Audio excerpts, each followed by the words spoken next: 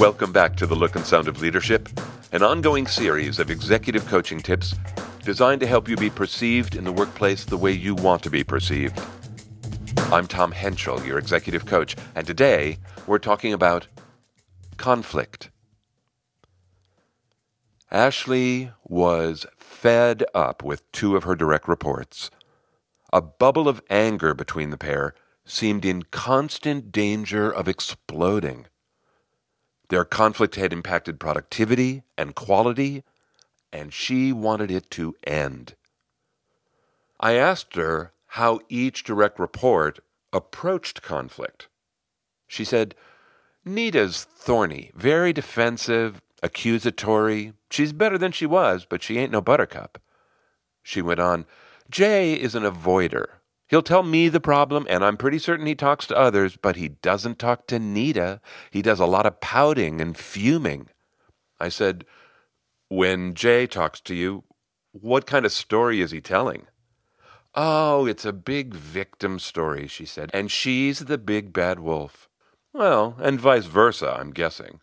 "Oh, yeah, she's got it in for him too," she said, "hence the conflict." She shook her head. "So what do I do?" I spread my hands as if marking the edges of a large box. I said, "Here is this thing called conflict. It's actually a big house. It's got a name, Conflict House, like something out of Dickens. Anyone with a conflict has to come to Conflict House and work out their conflict inside. Now, most people enter through the front door over here." I indicated my outstretched left hand. "This door over here is marked right wrong. When I enter Conflict House through this door, I know I'm right, and the other person is wrong, and it is powerful." "Oh," she said eagerly, "but there's a second door." "Yeah," I agreed. I tapped my right hand. "This other door is called curiosity. Now, not as many people use it, but, oh, golly, when you enter Conflict House through this door, everything inside gets so much easier." Ashley shook her head. "Well, there's certainly no curiosity between Nita and Jay. Lots of blaming, lots of playing the victim, but curiosity, I don't think so. Is that something I could influence?" "Well, sure," I said. "You could ask questions. That's where curiosity starts." "Questions like what?" she asked. "Well, the questions are in three categories. Wait, hold on. I'm getting ahead of myself." I settled back and changed tone.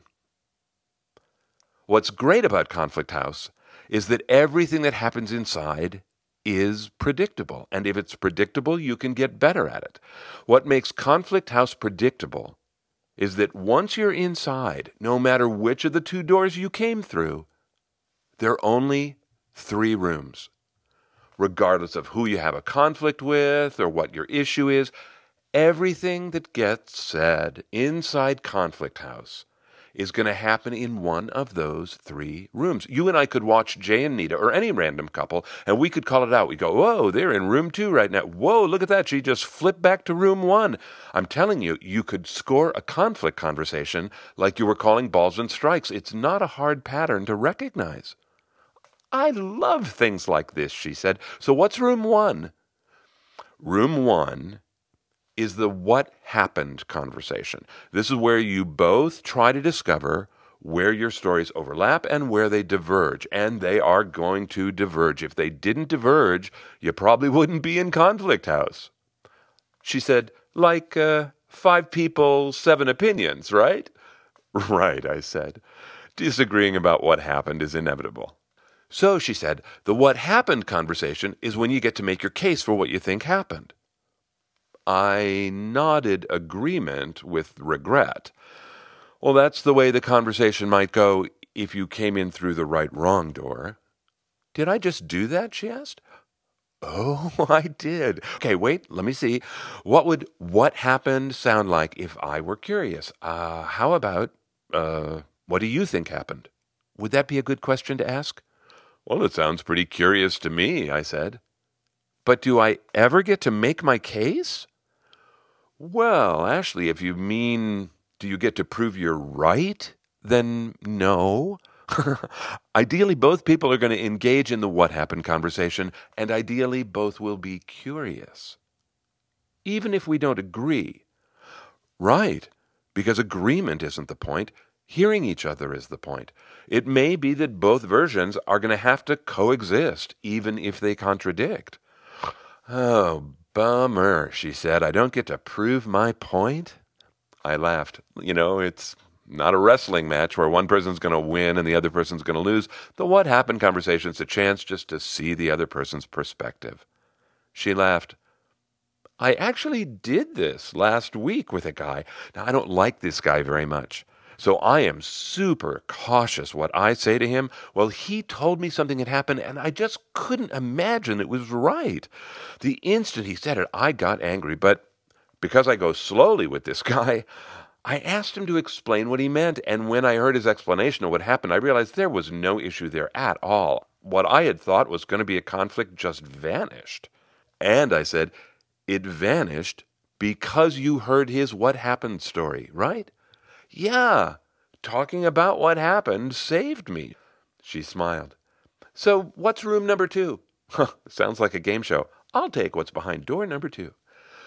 Room 2, I said, is called feelings. Oh, really? I am going to hate this room, she said. Feelings were not Ashley's forte. She liked things concrete.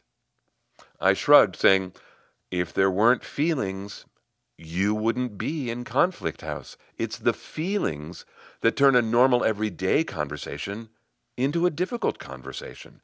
Just like it's inevitable in Conflict House that there will be different what happened stories, it's inevitable that there are going to be feelings.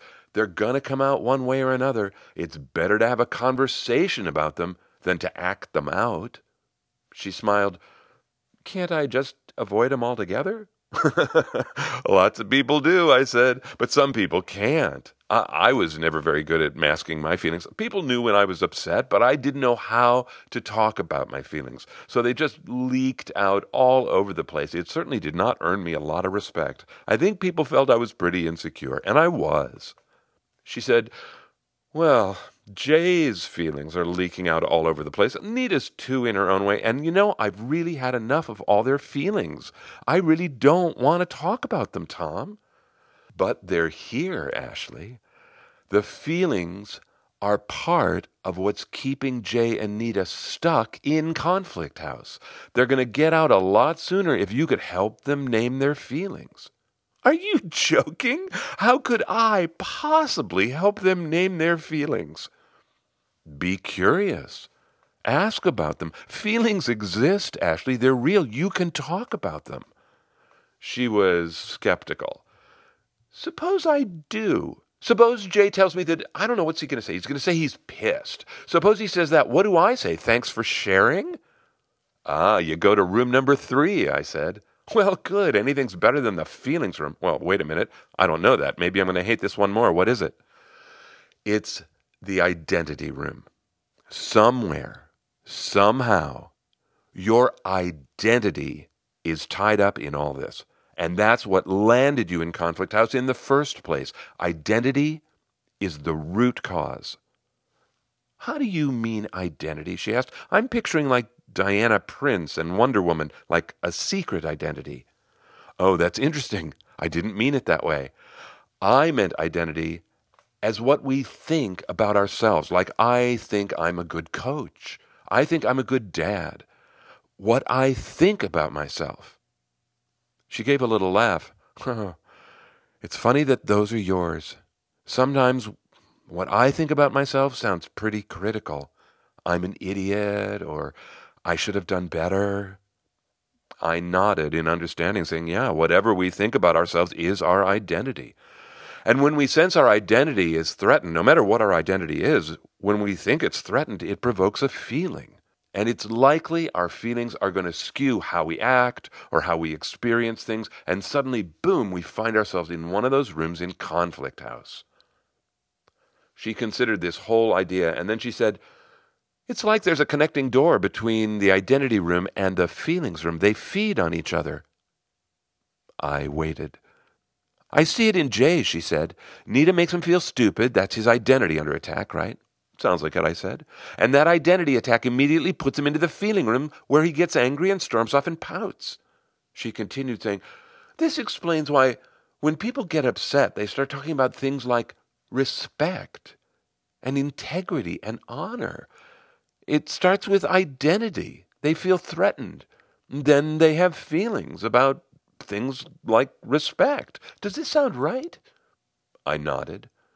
She exhaled. Oh, boy, I can really see myself in this. Then she shook her head and said, but what about Jay and Nita? How do I help them out? Well, here are two ideas you might consider, I offered.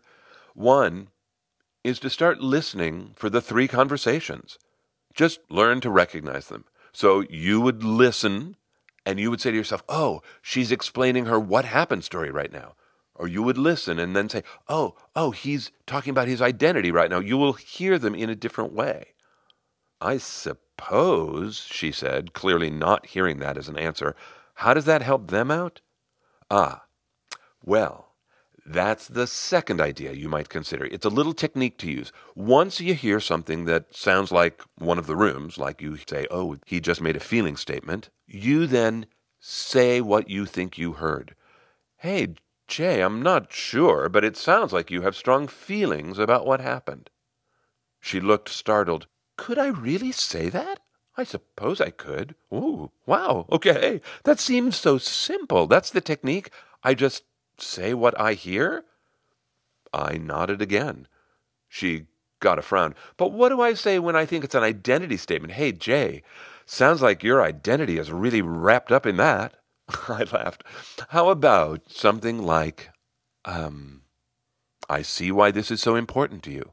How about that? Because you do see why it's important to him. You see it as his identity being attacked. She nodded. Am I going to do this with each of them separately? You could, I said.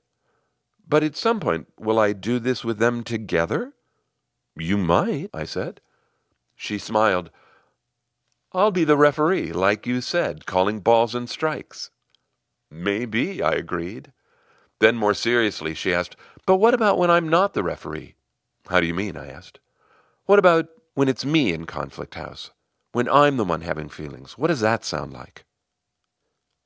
That coaching conversation, exploring what positive behavior in Conflict House actually sounds like, is the topic of next month's installment of The Look and Sound of Leadership. There's a model here for you.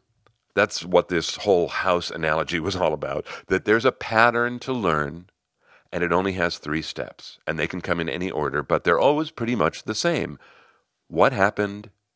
Feelings, identity. And here's what I advocate. I mean, I didn't get to this with Ashley until much later, but I don't want to end this topic without telling you, I advocate that you sort out your rooms before you ever go into Conflict House, thinking about things and trying to recognize what's a feeling in you, what's your what happened story, where's your identity. Thinking about that beforehand is helpful, way before you ever walk into Conflict House. So if you feel that you're headed towards Conflict House, find someone to tell the story to and listen to yourself. Listen for the 3 conversations. They're going to be there. It will clarify your thinking. Which leads me to one last idea. Ask yourself, why? Why? Why are you having this conversation? Really, why? What do you want? If you want things like respect and fairness, those are identity conversations. I am not saying don't have them. Just be aware that your identity is no one else's priority. My point is, ask why you're having the conversation. There's a wonderful book written about this by 3 leaders at the Harvard Negotiation Project. The book is called Difficult Conversations: How to Discuss What Matters Most. The 3 authors are these 3 are rock stars in the world of interpersonal communications. It's Douglas Stone, Bruce Hatton, Sheila Heen. They have created a great resource, Difficult Conversations. If, on the other hand, you're just looking for something short and sweet like a podcast episode of The Look and Sound of Leadership, 5 others that you could listen to are A Difficult Conversation, Disagree Agreeably, Getting Agreement, Repairing Damaged Relationships, and, surprisingly to me, one called Resolving Conflict. I got to tell you, when I saw that one, it was an amazing example of how the universe works. Last month, I asked all of you what you would think if I took some old topics from the past and updated them. And boy, oh boy, you flooded my inbox. That was just hilarious. It was great. You overwhelmingly said, yes, please do that. Only one person asked me not to. So I thought, okay, good. Probably sometime next year, I'll look back at some old topics then. And when I get a chance, I'll see what I think about them now. And then after I had written this one, and after I was putting together the related episodes, I found one called Resolving Conflict. And I laughed because I was just like, I had just asked about updating, but I hadn't intended to update. But look, oh my gosh, I just did it. So anyway, thanks for the emails. And next time I update will be intentional. The foundational ideas for this episode happened because of an interview I did on a podcast called Keys to the Shop. The host is a guy named Chris DeFerrio, and he has created a great podcast about the coffee business. So Chris's point of view is from being a manager on the floor or being a barista.